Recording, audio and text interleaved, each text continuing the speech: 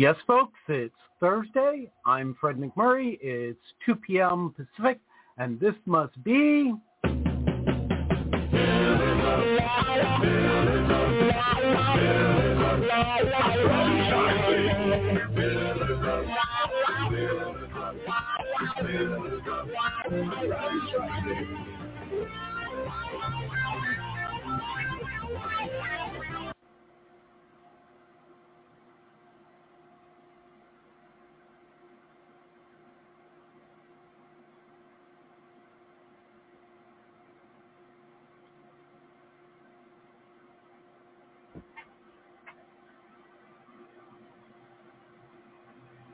Here's the 5.5 seconds. No, we've been live for about 30 now after the music quit, so anytime you guys want to start talking. My bad. I'm so sorry. Just as we went live, my computer completely dropped me. So, happy Friday Eve, Ray. How are you? Welcome to Pillars of Franchising. Oh, great. Great to be back. Yeah. You were San Diego West Coast bound, and it looked like a fabulous trip. It was. I really enjoy the club I belong to because they just know how to do it right. Awesome. And the best part is, you meet up with a bunch of old friends and you meet a whole bunch of new friends that become old friends the next time you meet. Well, that's good. Well, welcome back to the show. We missed you last week. And this week, you and I get to do a little bit of word on the street. And we touched briefly on this last week, but you weren't with us when we did. And it's Elizabeth and I were talking a little bit about TikTok last week. Okay. Now, the interesting thing is most people have the misconception, I have to call it now, that it's typically the younger people who are involved in TikTok. That's what I thought. Yeah, I mean, how often do you use TikTok, Ray? Never.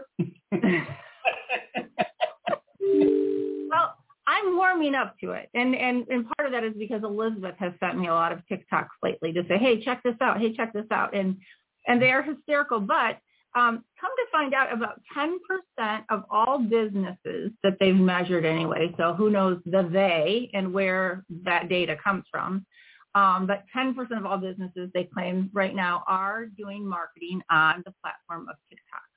Wow. Some of the interesting data that I was researching, this actually, Social Geek Radio had done a segment on it as well, so I had to dig into that a little bit deeper because we were exploring doing some recruiting via TikTok for our business, and obviously you and I talked about it, and Dan and I had talked about it. So as I was digging through, I found that 84% of TikTok users plan to shop from online retailers or the brand's website, which is interesting, right? Because that tells me that they're more inclined to stay at home and not necessarily go out to buy what they're looking for. 39% of users discovered a product or brand that they didn't know about before they saw it on TikTok.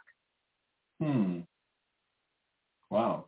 Which was kind of weird, right? But I will say I went out and I bought a special curling iron because I saw this girl on TikTok and she was able to blow dry and curl her hair at the same time. And I was like, well, she has kind of straight hair like mine and it's kind of full. And so I went out and got suckered into the same thing she bought. And it works, but I just don't have patience. You think it would my hair? I will lend it to you and see if it gives you a little more body.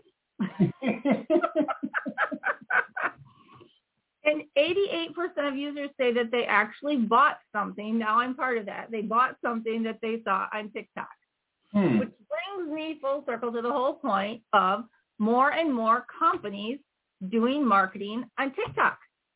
That's very interesting. Yeah. What do you think about that? I think it's something that needs to be looked into. Absolutely. Yeah. So I was thinking about maybe we could do something about cleaning, right? That would be kind of fun. You could do some TikTok clean. I think, David and Jerry having both really interesting businesses, David could do some live adjustments to some groovy music. And maybe Jerry, we could put some scissors in his hands and have him cut to some really cool music, give haircuts to people. That would be interesting. Yeah, I have visions. I have visions in my head. So just wait till they come on. Yeah, well, can't you just see a maid running a vacuum cleaner now and kind of dancing to it? Well, I've been put up to making some TikToks lately. So you'll see some of my TikToks coming out that I've done. And some of them are the soldiers, as I call them, of the vacuums. And then, of course, we have our graveyard. So that'll be coming out. But some brands are still quite afraid of using TikTok. Matter of fact, some of the franchise owners that I talked to said they were afraid of putting their brands out there on TikTok because they were afraid that people could respond with negative videos. Now, I don't know. I think that can happen no matter what, right? I mean, even if I have my business out there or I don't, they could be making negative videos right now today. No, yeah. I mean, they could go on Google. They could go on Yelp, right? If somebody's got something negative to say, it doesn't matter. They can do that anyhow. It doesn't matter. It doesn't take TikTok to do that. That's true. And when you and I talked about age a moment ago, the current user, or 45% of their current user, the age now, the latest data shows, is between 20 and 39 years old. But the fastest growing segment is between 35 and 54. Oh, okay. Well, that kind of leaves me out, but that's okay. It's funny you should say that because I was going to say it, and then I thought, no, because I always get in trouble. But it is, okay, so they have over 1 billion active users, and they are the 6th most used platform in the world. Isn't that crazy? Yeah, that's pretty crazy, all right. Yeah. So I share this because, especially the one angle that we're looking at right now, and of course I went on and checking things out, and aside from the thing all the young people are excited about that popped up first right away when I was looking for trending information, was that I can create my own meme now, which I have no interest in doing, but is that more and more recruiters and companies are using TikTok for hiring. That I can see. Yeah. So just want to throw it out there. Now, I do have a question from someone on the chat. How many of the billion users are in the USA? That's a great question. I believe, did I get that? No, I did not get that. I cannot tell you that exact answer, but perhaps while we are on break or while I'm on a break, I can go out and find the answer and get back to you before the end of the show. It's 131 million. Look at you, Elizabeth, go. I'm your research girl. Awesome. There we go. And it is a Chinese company, so I would have to assume that there are a boatload of users in China. So with that, I say we have to move on. But don't forget, we have a very exciting guest coming up, and our call-in number today, as always, is 323-580-5755. So we're so excited to have our guest on the show today on Pillars of Franchising, Leanne Toohey of The Blind Side. Dubbed a warrior princess by author Michael Lewis in the best-selling book The Blind Side, Leanne is the inspirational matriarch of the Toohey family. She has inspired audiences everywhere to recognize the potential of individuals in their community and to find value in those who society has deemed valueless. She shares her personal blindside observations from seeing Michael Oher for the first time to how the experience changed her as a person and the Toohey family as a whole. She and her husband, Sean, have released New York Times bestsellers, multiple of them, but in the Heartbeat, Sharing the Power of Cheerful Giving, they've established a charity, the Making It Happen Foundation. She's actively involved in foster care advocacy. She has her Forever Family Fridays on Instagram that you can follow to get more information about that. But the reason we invited her on the show today was because they had, I think, up to 87 franchise locations, Taco Bell, KFC, Pizza Hut, Long John Silver's. And so we're going to talk to her today about how that has empowered her and her family to be able to do the things with their lives that they want to do. Yeah, so Leanne, totally. Welcome to the show. Hi, thank you for having me, ladies. Very nice to see everyone. We're so excited to be able to talk with you about how exactly you got into franchising and all of the things that franchising has allowed you to do, because you have a huge advocacy for foster children, and what a great way to give back to people. So tell us a little bit about that. How did you get into the whole franchising scene?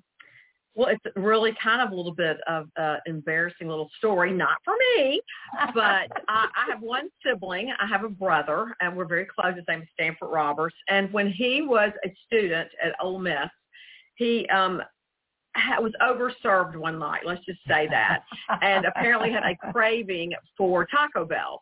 Mm-hmm. And after driving around, realized that there was no Taco Bell in Oxford, Mississippi. So he called my husband. I'm 4 years older than he is, and we had already gone to bed. It was probably midnight, and the phone rang. And it's when you look at the old caller ID on your phone. It's like, uh-oh, it's late. Your heart drops.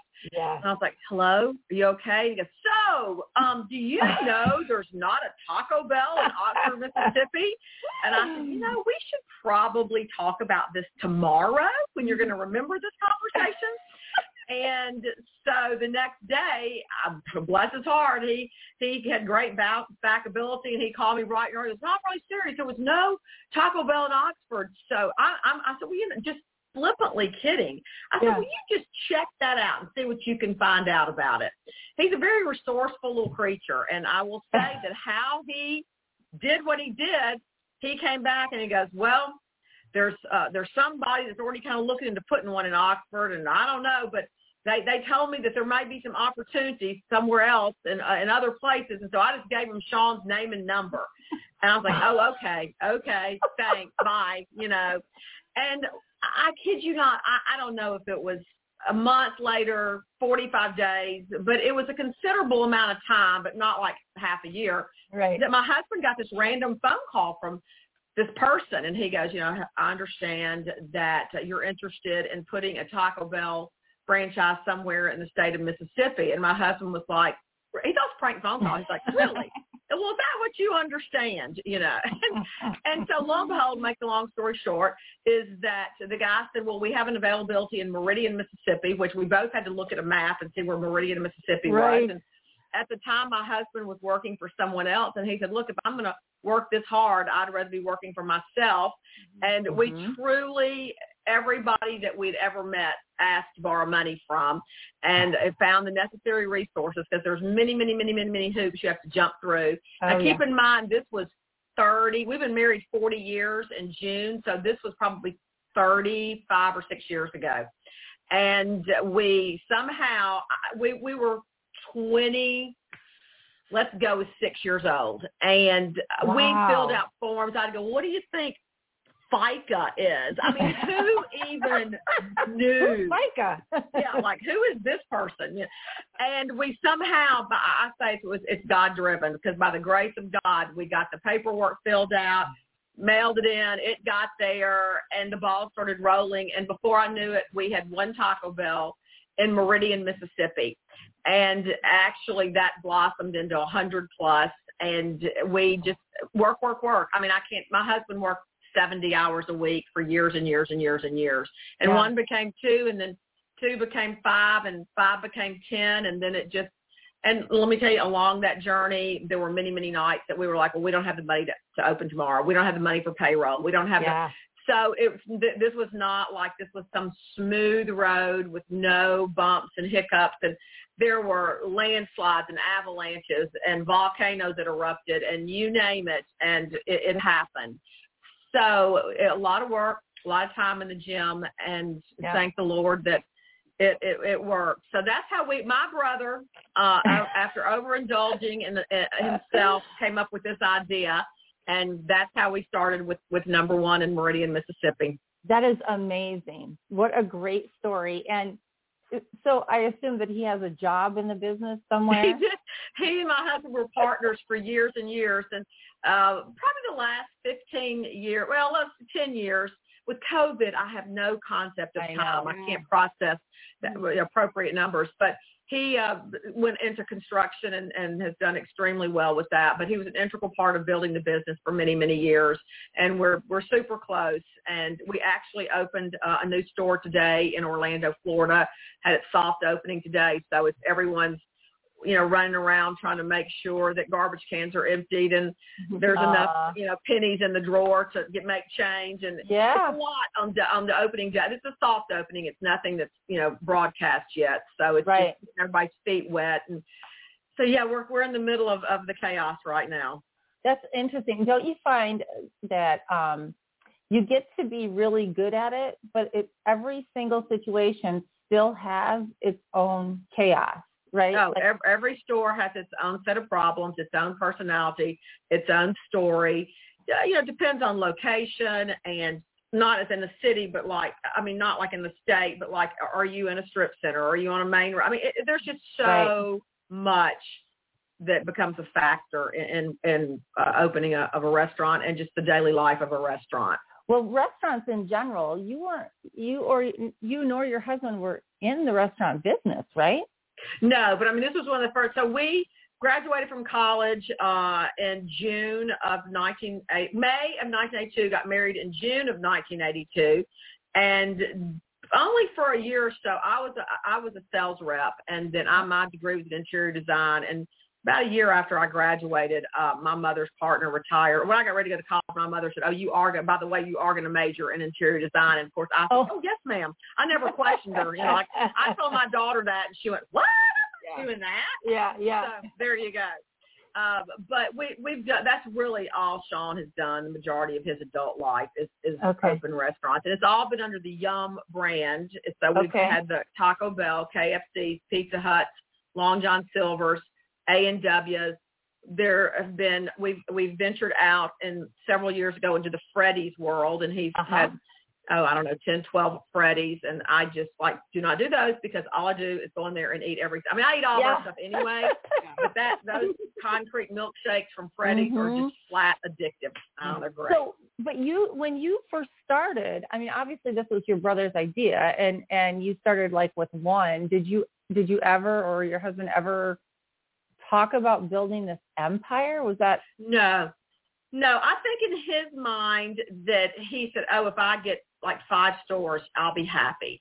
Yeah. And back in the day when dinosaurs roamed the earth and we first started doing this, it was a whole different ball game than it is now. And so it just, you would have he had 2 stores in Meridian, Mississippi, and then he opened one in Winona, Mississippi, and then in Grenada, Mississippi, and then it just, he went across to Forest, Mississippi, and then he bought a whole clump from corporate in Jackson, Mississippi, and then he came up 55, and then he bought, did Senatobia and all these stores on the way, and then he bought a clump of stores in Memphis. Well, then it just kind of made sense to keep going north, and he had, Jackson, Tennessee, and then he went over to St. Louis, and then up to Cincinnati. His stores were like a crescent moon. They started in Cincinnati, Ohio, and crescent down through St. Louis, Memphis, Jackson, Mississippi, and ended up in the panhandle of Florida, which he has them like Fort Walton to Panama City, and then he has 4 here in Orlando, Florida.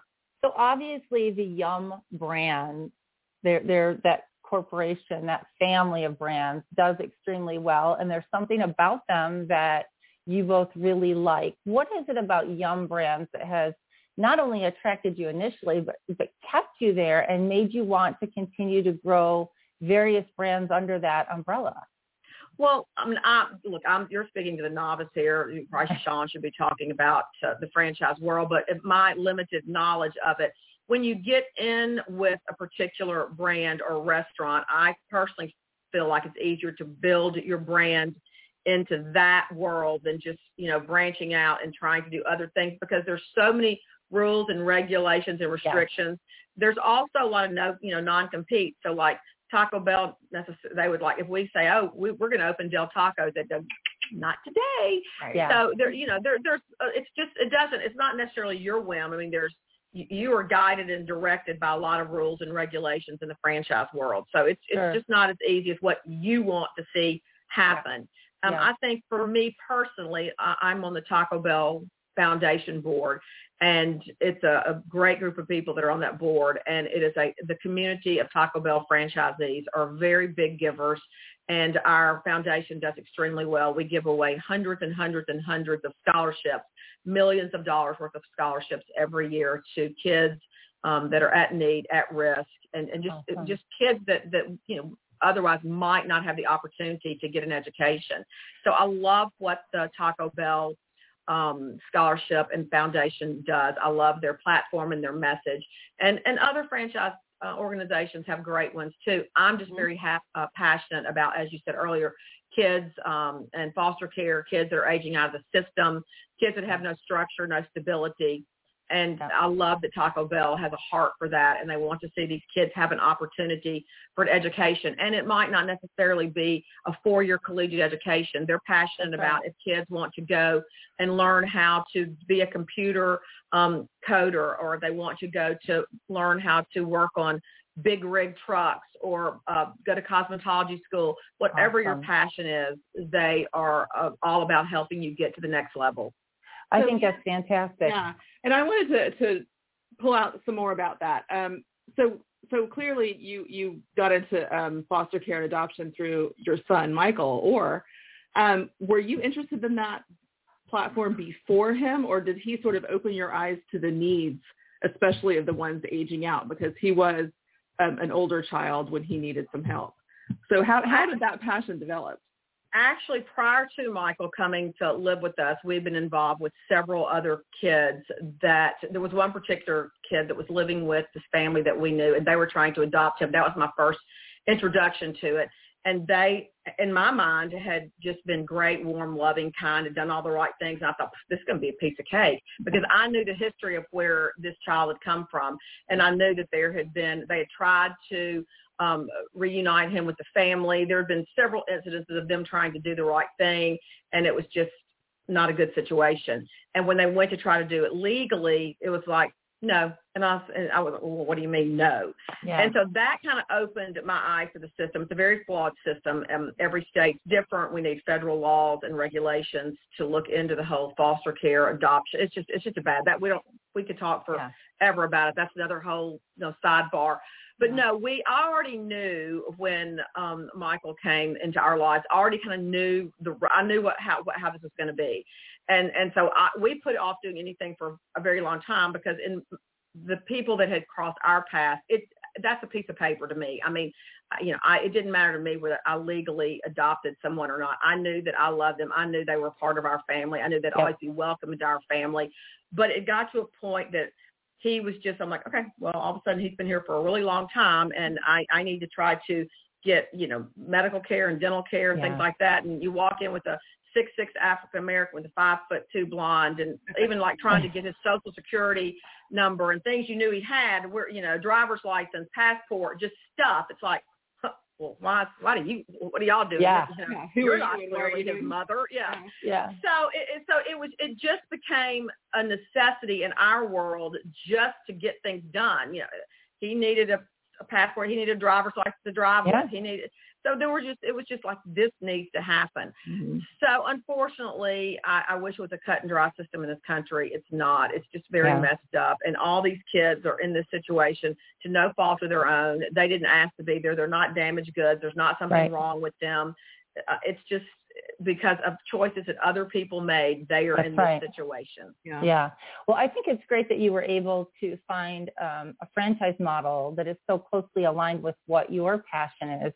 I know when we were looking to buy a franchise, and a lot of people out there, who are transitioning right now into buying a business, want to have a way to give back. And that was really important for me. So when we were comparing companies and models, we were drawn to the Molly Maid franchise because they support victims of domestic violence through the Ms. Molly Foundation. And so if people are out there, our listeners are hearing this, I mean, I think this is just another point to make. If you're looking for franchises with a cause, they're out there.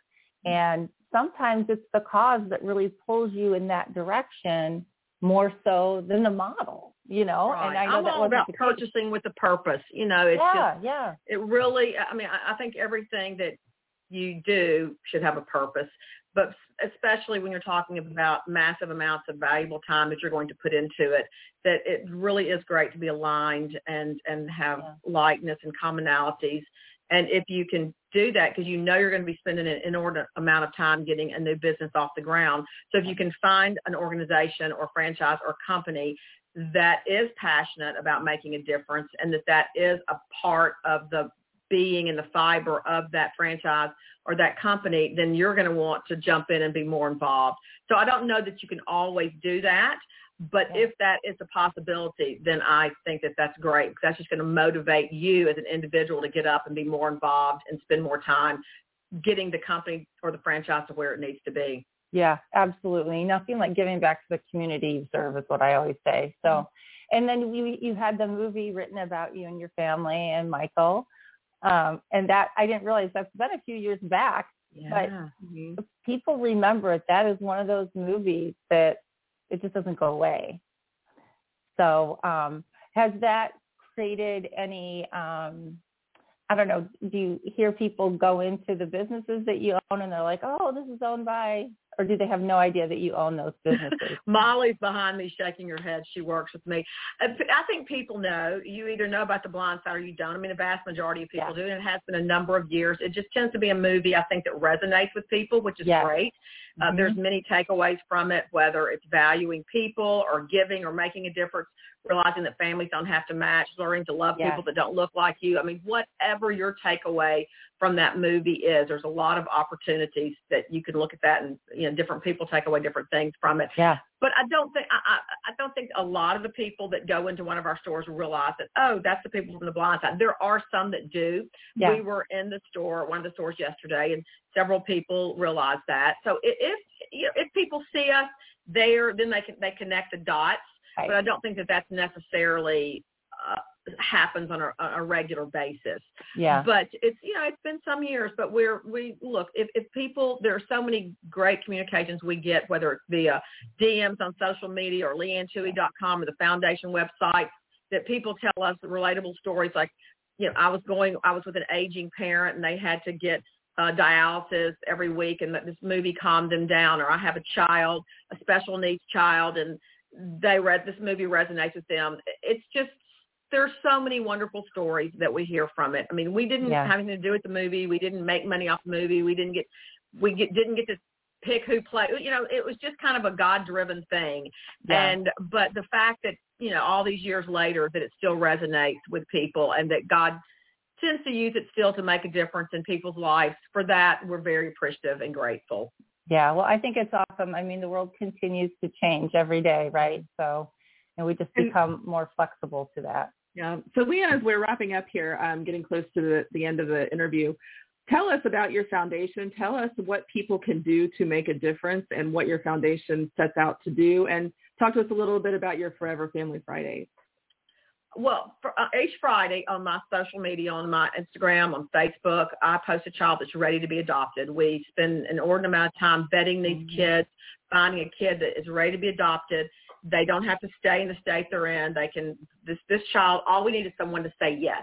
We will open our hearts and our homes to this child. We will provide them with love and structure and support. We will be there for them. We will get them a Christmas present. Whatever normal is to you, it's not to these kids, and that's what we're hoping to provide for them. So you can go to my Instagram on Friday. You will see a child posted.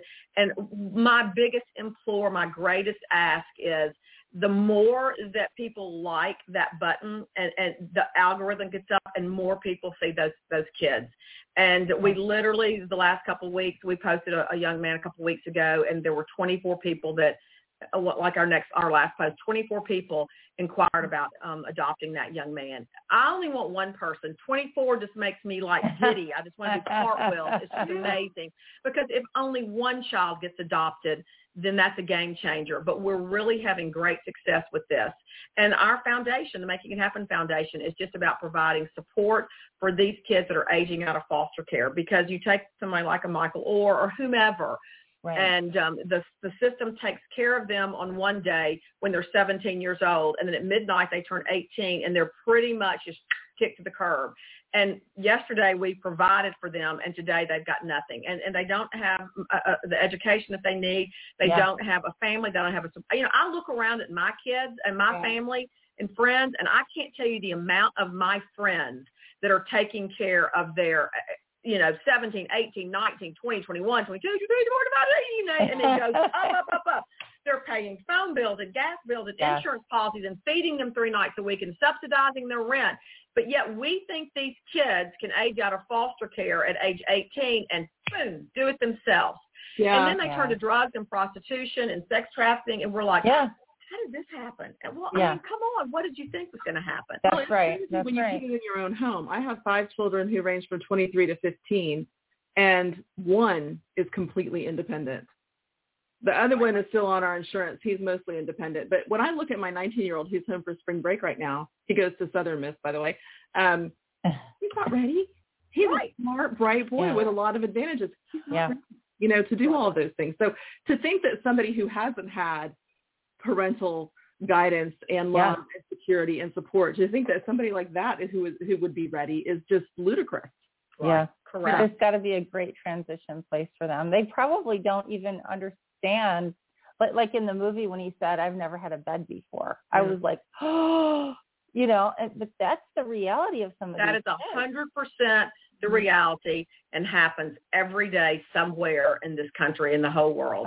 And one great thing from that scene is I can't tell you how many foundations have sprung up because of that are providing mattresses and bedding and things for kids that have never had a bed. Numerous ones. And so I'm very proud of that people look at scenarios like that and go, I may not can adopt, but I can provide a bed for somebody. Absolutely. And so that's a beautiful thing. And there are just I have a friend, Comfort Cases, and they don't my friend Rob Shearer, he does not want foster kids when they age them out. Most of them go out with a black garbage bag. Yeah. And they try to provide backpacks, and I mean backpacks that are filled with so many things that these kids need to try to get started. So a lot of great things have come from the movie. And if people continue to watch it and go out and want to make a difference and have a heart to inspire and uplift others, then gosh, I'm all about that, because these kids certainly need it. Well, it gave me chills, and I have to say, if anybody watches it and they don't get chills and it doesn't touch them, there's something wrong. I agree. I agree with you. We just had a group of kids in to the Orlando area a couple of weeks ago, and they were from different places in the South, and we brought 3 kids in at one time to take them to the Disney parks, and none of them had ever flown, none of them had ever stayed in a hotel, none of them had ever eaten a meal where you paid for it after you ate. I could just go on and on and on and on of the things. And people, like I just said a minute ago, people always say, I just can't adopt, it's too daunting. That's great. You may not can adopt, but there are things that you can do. You can mentor a kid. You can read with them for an hour. You can go over math with them. You can pick up, do a big brother, big sister, take a kid to lunch, take them to ride elevators, treat them to a meal where you pay for it after they eat. If you don't know what you can do, you hook up with me on my social media, and I will help you find something to do. Trust me.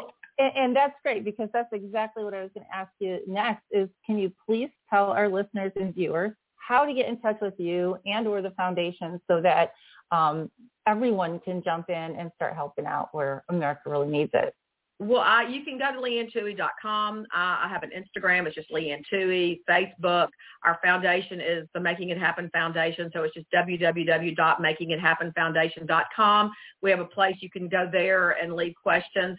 And we have some great women that work every day with me that read these things, and we pull them all together, and we try to do what we can with all the requests. And so we just do everything that we can to answer every single person that asks us and direct you. We do a lot of dot connecting, whether it's, hey, I live in a city, and do you have a tutor for a foster kid? You just can't imagine the things we get asked. Some of them we go, stupid, delete. Right. But for the majority of them, we try to jump in and do what we can to help. Absolutely. Well, I have to say, I'm sure on behalf of a lot of people and listeners out there, thank you for all the great work that you do. And I love that, the franchise you guys chose is so closely aligned. And I'm sure that with all of your great success, that allows you more time to focus on the foundation and do great things with it. So thank you so much for coming on. This will not be the last time, I'm sure, that we speak with you, whether it's about Yum Brands or whether it's about, making it happen or The Blind Side. There's just so much that we could learn about you and the great work that you do. So thank you so much for taking time out to talk to us. Thank you, Lays. I really appreciate it. Have a great rest of your day. Thank you. You too. Thanks. Hey, franchise owners.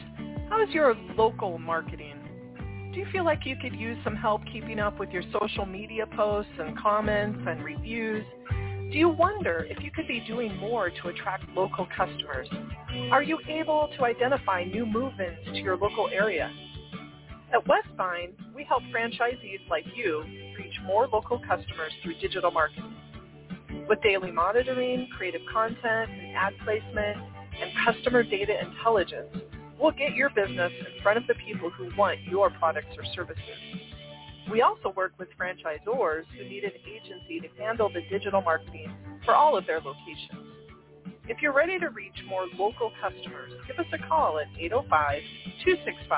805-265-5440 or visit us at westvine.com. That's 805-265-5440 or westvine.com. Hey, Jerry. Uh-oh, we can't hear you. It's got to be the mix-up in your phone versus your iPad again. But I know you're coming on, and we're going to talk about your book, Live It to Own It, today. And the chapter we're going to talk about is Chapter 10. And I don't see your little mute sign, but you're still not coming through with any audio. I don't know what's happening here. But if you haven't had a chance to pick up a copy of Jerry's book, it is Live It to Own It. And you can find that on Amazon. He has it available in a paperback as well as in digital form. So you can download that. I happen to have both copies or both ways. And I love the actual paperback because then I can highlight and I can page flag and everything else and put notes in it. And then obviously I have the digital form that I can take with me anywhere I go on my phone. Jerry, are you with us? It's got great artwork. It does. The artwork is really cool. And you don't get any of that on the digital version. No, none of it. Kristen, I'm sorry for the problem, but you're right. My phone was muted. I don't know what's going on. But anyhow, here I am. I tell you, Leanne Toohey was fantastic, wasn't she? She is the kindest, nicest lady. I mean, I just don't know what else to say about her. And the image she painted for me in my head, I can't get it out when she said that, these poor foster kids turn 18 and they literally throw them on the street with a black garbage bag. Yeah, that's just crazy. I was sitting, that's terrible, all that stuff. But I was sitting here thinking, I'm a big Sandra Bullock fan. But after listening to the real thing, I think she could have played her own part in that movie, to be honest with you. For sure. Yeah, without a doubt. She's great. Well, I want to talk about operations today. My favorite part. Kristen, here's the thing most people don't understand. And if you're not in a franchise system in particular, you don't understand it. But unfortunately, far too many people who are already in the franchise system don't understand it. Operations makes and breaks the whole organization. Yes. If your operations aren't where they need to be, it doesn't make any difference what your product or service is. You will not be successful. Yep. You have got to be able to operate that at a very high level. And there's a lot of beautiful things about franchising, but one of the detractions I think that we need to keep in mind is so many franchisees come in and they buy the whole business in a box thing and the fact they don't have to be engaged. And as you've heard me say this in other chapters, in other subjects, but the fact is, if that franchisee doesn't stay engaged and build a great structure and a great community and great culture, they're going to be upside down forever. So sure. I really want to dig into this, and anybody that buys my book, I want you to mark up this whole chapter because it is critical. And what most of our other mentors would tell you, and you'll see this in the operations chapter, it still comes back to the people. Absolutely. Because it doesn't make any difference what your hierarchy is or what the hard things are that make up operations. It still comes back to the people and the culture. So we've done a lot of turnarounds, a lot of acquisitions and turnarounds. Mm-hmm. And the number one thing we've done that has led to doubling and tripling volume in some of those turnarounds is change the organizational structure and work with the people to retrain them internally, because that's what your customers see. Oh, absolutely. Yeah. Those who touch the customers, right? And I don't mean physically, but have that direct impact.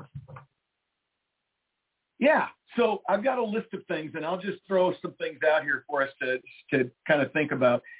I always start when I'm talking about operations and I'm talking about a franchisee, I always talk about leading from the front, because if you can't be out in front and show your team what you believe in and what you stand for and what you expect, there's not a chance they're all going to do it when they're with the customer. So for anybody thinking about becoming a franchisee, you got to understand that's going to be one of the keys. If you're already a franchisee and there's struggles in your world, take a look in the mirror and make sure that you're doing everything you should be doing before you start breaking down everything going on within the organization. So for me, that's number one. Absolutely.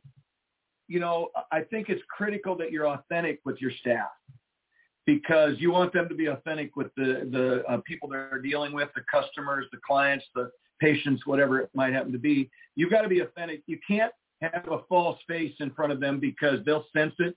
And if you don't stand for something, you don't stand for anything. I mean, they're just going to give up. So you got to be authentic with those people. They've got to really believe that you are engaged and that you're doing the things you're asking them to do. That's right. So the next one I'll tell you is roll up your sleeves. And you heard me say it time and time and time again. I sweep hair when I go into salons. That's the only thing in that salon I'm qualified to do. I sweep a lot of hair. Well, you can come over to my business, Gary, because you're qualified to do all kinds of toilet cleaning and kitchen cleaning. There's no holds barred over here. I can do about anything. It just depends on how well you pay, okay? You got to understand that, Kristen.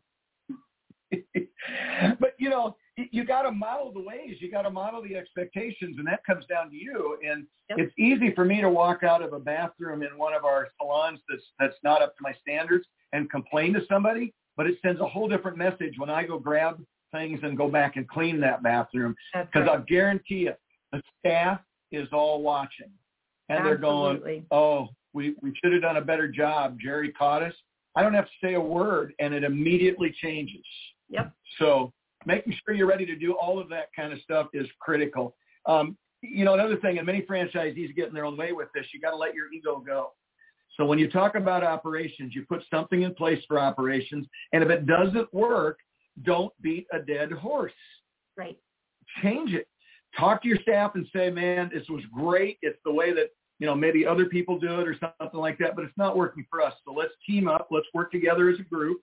It's not just me and my team. It's all of us as a team. Let's work together and come up with a solution to this. And when your staff helps solve that problem, your operation side just continues to run smoothly after that, because they feel like they own it.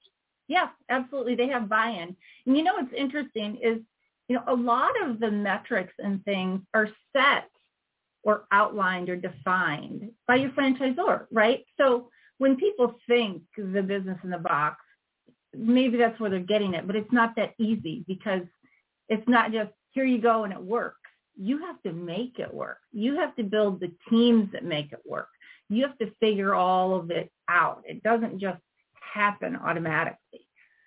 Well, no, and everything we've just talked about is a part of that, right? Because you've got to be able to get your teams to a certain level, and a lot of that comes back to you and what you expect.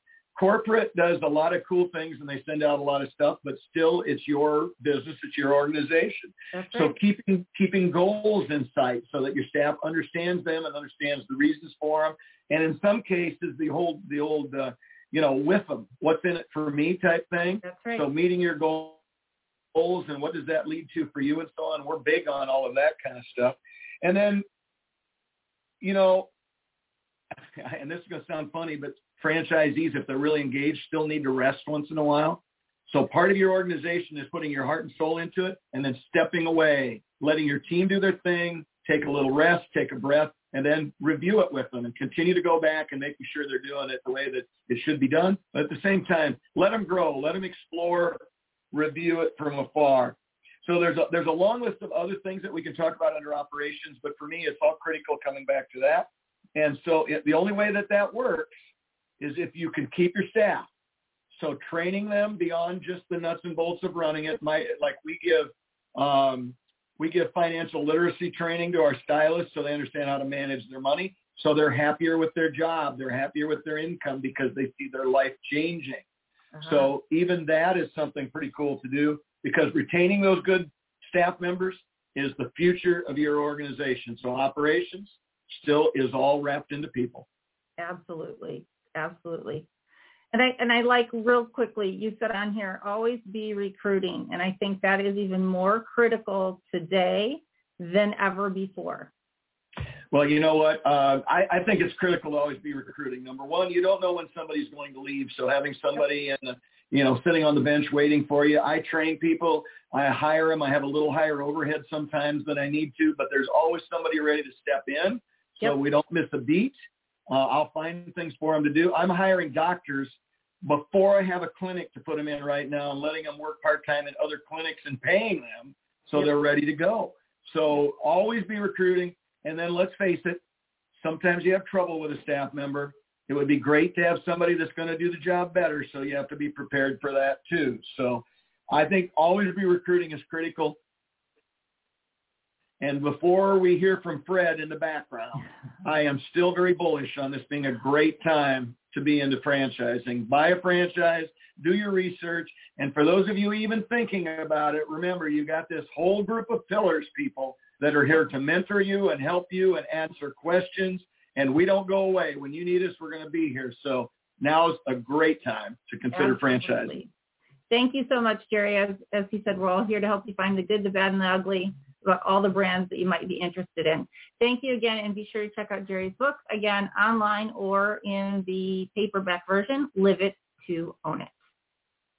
See you, Kristen. All right. So once again, we've got Jerry's book, liveitToOwnIt.com is the website to find his book and purchase it. We also want to say a thank you to the Titus Center for Franchising for sponsoring the show and the magazine, as well as the Franchise Show 247. You can find them both on their websites of the same names and give them a little support. Up next, we are going to have Karen's Book of the Month, and she and David have both read it, so we're about to have a lively discussion on Atomic Habits. Well, hello, Karen. Hello. So lively discussion. How about that? A lively discussion. Well, and I think that's appropriate, because the book and the topic that you're going to talk about, I mean, it really can change lives today, right? I mean, because the difference between successful people versus unsuccessful people is really successful people do the things that they don't really want to do. And that takes establishing habits, doesn't it? Absolutely. And one of the things I think also people don't, 50% of our habits are automatic. Whether they're good or not, they're just automatic that we're doing. And so it's really stopping and thinking about those habits as well, right? Because you said if you can have the right habits, that's going to lead to success. Yeah. And I think the biggest thing is when you really break down that statement, and I can't remember who told that to me, but it's true, and I've heard it several times since, is it's really just small habits that are done consistently, right? And then consistency compounds. So in any part of somebody's life, it's usually the small, mundane tasks that someone's doing that they don't think they're getting any benefit or gaining any traction. But those are what's compounding and layering upon each other that's going to take them to the end result, isn't that? I mean, that's really the key. Absolutely, absolutely. So the book that we're talking about, for those of you, it is James Clear's book. It's called Atomic Habits, and it's one of my favorite books. And what I like about it, and what I like about even how he really looks at habits, it's really thinking about it. So it's really kind of thinking about, okay, what makes a habit? And then I love it because he gives us tools and a process. Because I think a lot of times we don't think about that, and we know that habits, it does compound by focusing on it. And the more you can connect your good habits together, that's where you're going to get the success. And so that's what I love about it. Is he really talks about how do you create a good habit and how do you break a bad habit. Throughout the whole book, he gives a lot of, each chapter was 17, 18 chapters long. And what I love about the book, though, is it gives a summary at the end, which is kind of your to-do list, your action plan. Summarize the chapters. There's vignettes and parables throughout each chapter. and then he brings it to the end and then says, okay, here's a summary. And then he has a bunch of resources that you can go and actually complete, based on the chapter that you had just read. So I thought that was great. But the thing that caught my attention too was he was talking about habits, and he was also talking about goals. And I'm a big goal-oriented person, and I've taught goals, yes. But people, and it's funny, a lot of times say, hey, you got to set goals, and goals don't work, or they roll their eyes, or, oh my gosh. But what they really don't understand is you can set a goal, right? Every professional athletic team, any athletic team has a goal to win a championship, right? I mean, it doesn't mean that every team that didn't win failed. I mean, they didn't reach their goal. But what he brought out really, and I thought he expressed it very well, was something that I always teach to not only the teams I've taught or coached and the people I've mentored is the process is what's important to get you to the goal. So you want to have a goal, but the process is really a better goal. And what I always tell you is when the goal is the process, then the process becomes the goal. And he writes a whole chapter on that, on making sure that it's the little incremental steps, the 1% better every day in the process that will ultimately lead you to that. Absolutely. And then you take that and you take it tied to the identity. And that's also to me, because same thing where, I owned a self-training company. And so we would always talk about, behaviors and what I found though is by tying those behaviors with identity, with someone, what they even thought of themselves as a salesperson. I am a successful salesperson because the identity piece, it's my judgment. It's how I think of myself. It's all wrapped up there. So I love it that he said, start there first. Make sure you've got the right mindset, the identity, the vision, and then tying that process to it and then getting to the goal. And you're right. Many times people just focus on goal and they're like, well, why can't I successfully connect or do that goal? And it's really going back and kind of starting with that identity first. And I loved how he really tied that together. Yeah, he tied that together strong all the way through. But and then he brought something that I drew another parallel with, was one of the things when I was coaching my college teams was used to always impress upon them, you can only rise to the level of your preparation. You can never exceed your level of preparation. You can never exceed the self-image you have of yourself, right? Which is what he's talking about. So, but on the inverse, you're going to fall to the level of your habits and the process you put around them, right? So absolutely. I don't care what the process is, what your habit is, if it's kind of mindless eating, right? Or just mindlessly scrolling through your phone. And then you're wondering why you're not getting the same results maybe somebody that's successful.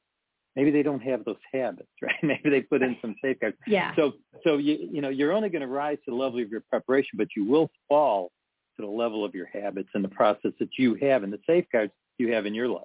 Right. It's one of the things I love that he says in the book, and he has you mentioned his whole checklist of what to do to create a good habit. And the first thing is taking a look at filling out a habit scorecard, actually knowing what your habits are. And he talks about even connecting your habits. And one example that he used that I do now, he said, if you've got a crazy day and everything, you feel like you can't get as much done, it's connecting those habits, connecting your habits together is a good thing. So the one example was, take a habit you're doing already. Try to connect a habit you want to start. So one of mine is having a cup of coffee in the morning. So then what I do when I have my cup of coffee now, the habit I wanted to start is making sure I plan my day. So I'm tying it with, I know I'm going to have my cup of coffee. So it's tying a habit that I want to do with a habit I'm already doing. And again, I thought that was really, it's like, oh, okay, that makes sense. But when you think about it, you don't really necessarily consciously do that. Yeah, I thought that was cool. He called it habit stacking, and he gave the example in the book. After my current habit, I will my new habit, which is exactly what you just described. Right. And I mean, it's brilliant, and it's brilliant in its simplicity. I mean, he really breaks it down. But a lot of people just run and go, oh, yeah, I'm going to create a habit. Mm-hmm. You know what? Read the book or get into it. Do the exercise, do the plans, because there's and we don't have time to get into this, but there are so many psychological triggers and reasons why bad habits form and how you can form good habits and the dangers of both. I mean, it's a pretty in-depth book, but it's one of the reasons why I don't do New Year's resolutions. Everybody says, oh, you could do New Year's resolution. I'm like, no. To me, that's the silliest thing ever, because why would I wait whatever number of months, days, whatever, till New Year's to create a new habit? If there's something I want to change, I'm going to change it now. I'm not going to wait till New Year's and go, well, 6 months later, oh, now I've got to lose another 20 pounds. I'm not going to do that. I'm going to change my habits now.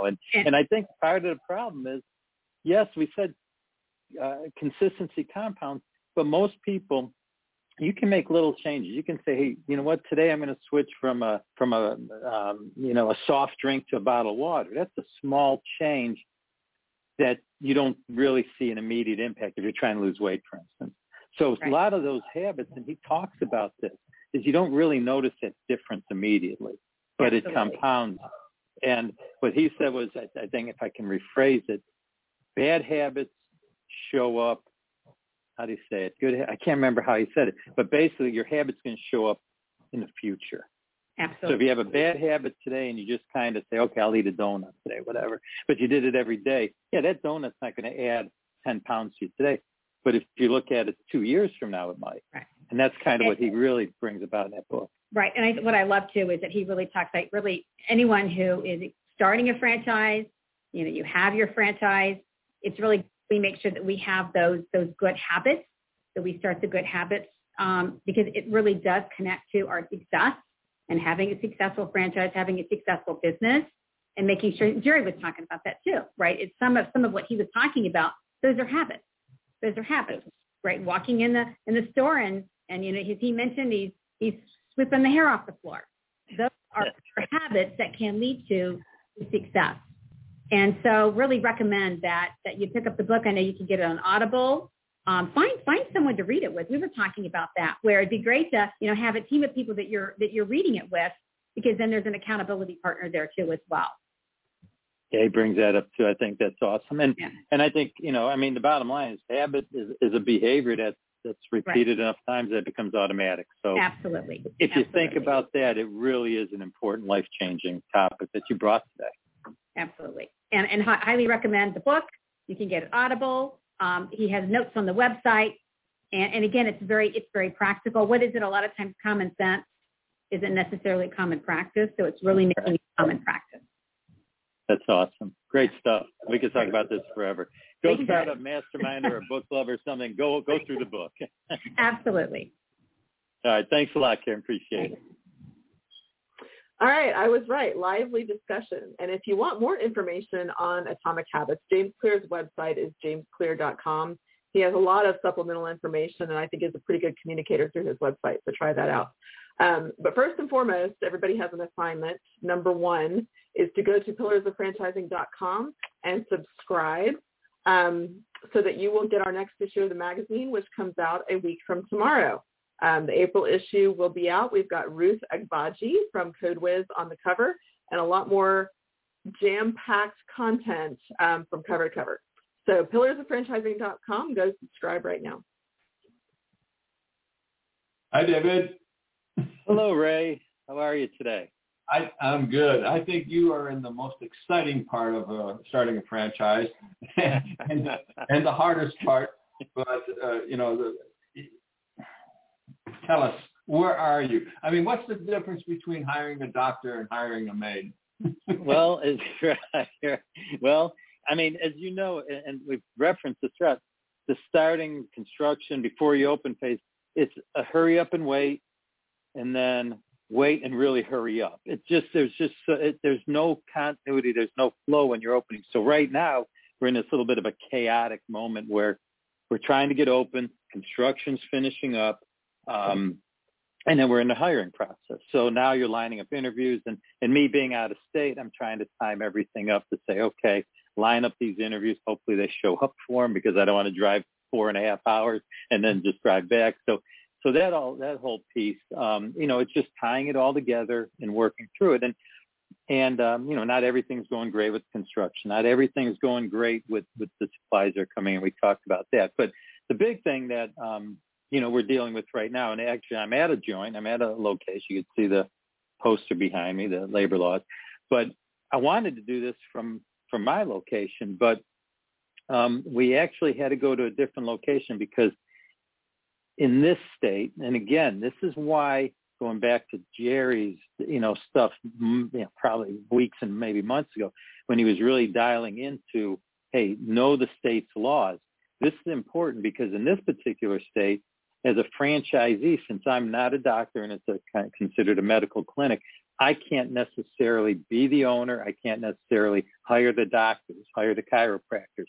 So we have to form an arrangement, a management agreement with the doctor called, so then he technically can hire, train, fire, anything with the doctors. I can't do anything. So we're in a different part of the state because we had to get a bank account open and sign our agreements and the whole bit, and I couldn't make it to my location in time. So I'm here. So this has been, and again, Jerry referenced this earlier. Yes, franchising is a business in a box, but since November, I've known this as part of the process, and I've been asking about it. Hey, this seems complicated, and everybody was kind of saying, hey, it's not that big of a deal. It's not that big of a deal. Well, I want to make sure if it's in here, I don't want to surprise several years down the road. Well, it turns out it is a pretty big deal, and it's pretty complicated, and it's pretty involved, and we'll get it done. But this goes back then, to what Jerry was alluding to is, you still have to run your own business. It isn't, hey, I've signed on the line, get me going. That's where we're at today. Construction's finishing up. I have a bunch of interviews coming up for one position over the next few days. We'll get that filled. I need 2 docs, 2 chiropractors. I have 1, and we're working on finding another one. Unfortunately, I can't open until that second one comes on board. So I'd love to say in my old restaurant world, hey, we're opening up on this date because we're fully staffed and ready to go. But I can't say that. So it's kind of an awkward situation. But again, learning to adapt. Every business has every franchise, has its little nuance. And that's what this one is. So, we're going to stay optimistic and keep plugging, and hopefully we find one next couple of weeks and, not be delayed too long. But we plan for it. Yep. And it sounds like you're getting all your ducks in a row because, as you know, what you do now will affect your business later.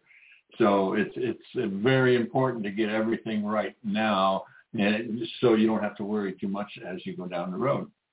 Yeah, absolutely. And I'll paraphrase my last business partner when we were doing a remodel, and everybody wanted the store the restaurant to open quick. You should only do remodels should take 10 days. Well, he said, you know what?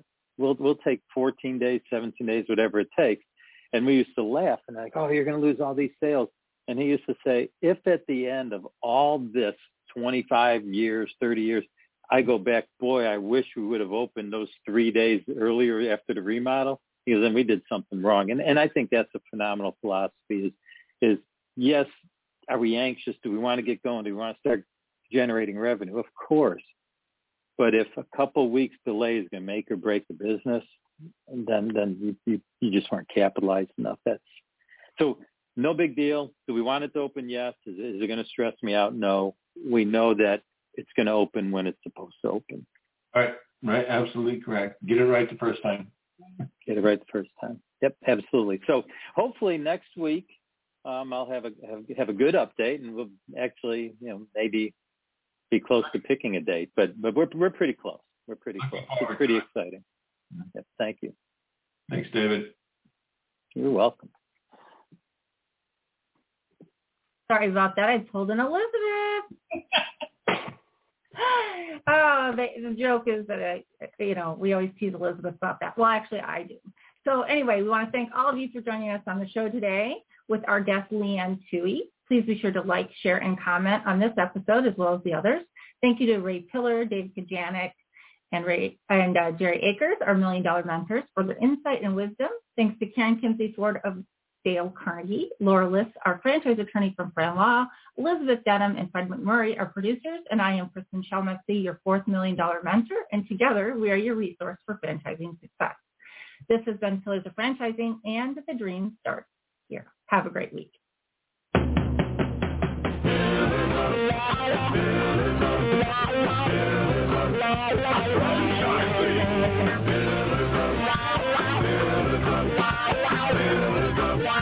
Franchising.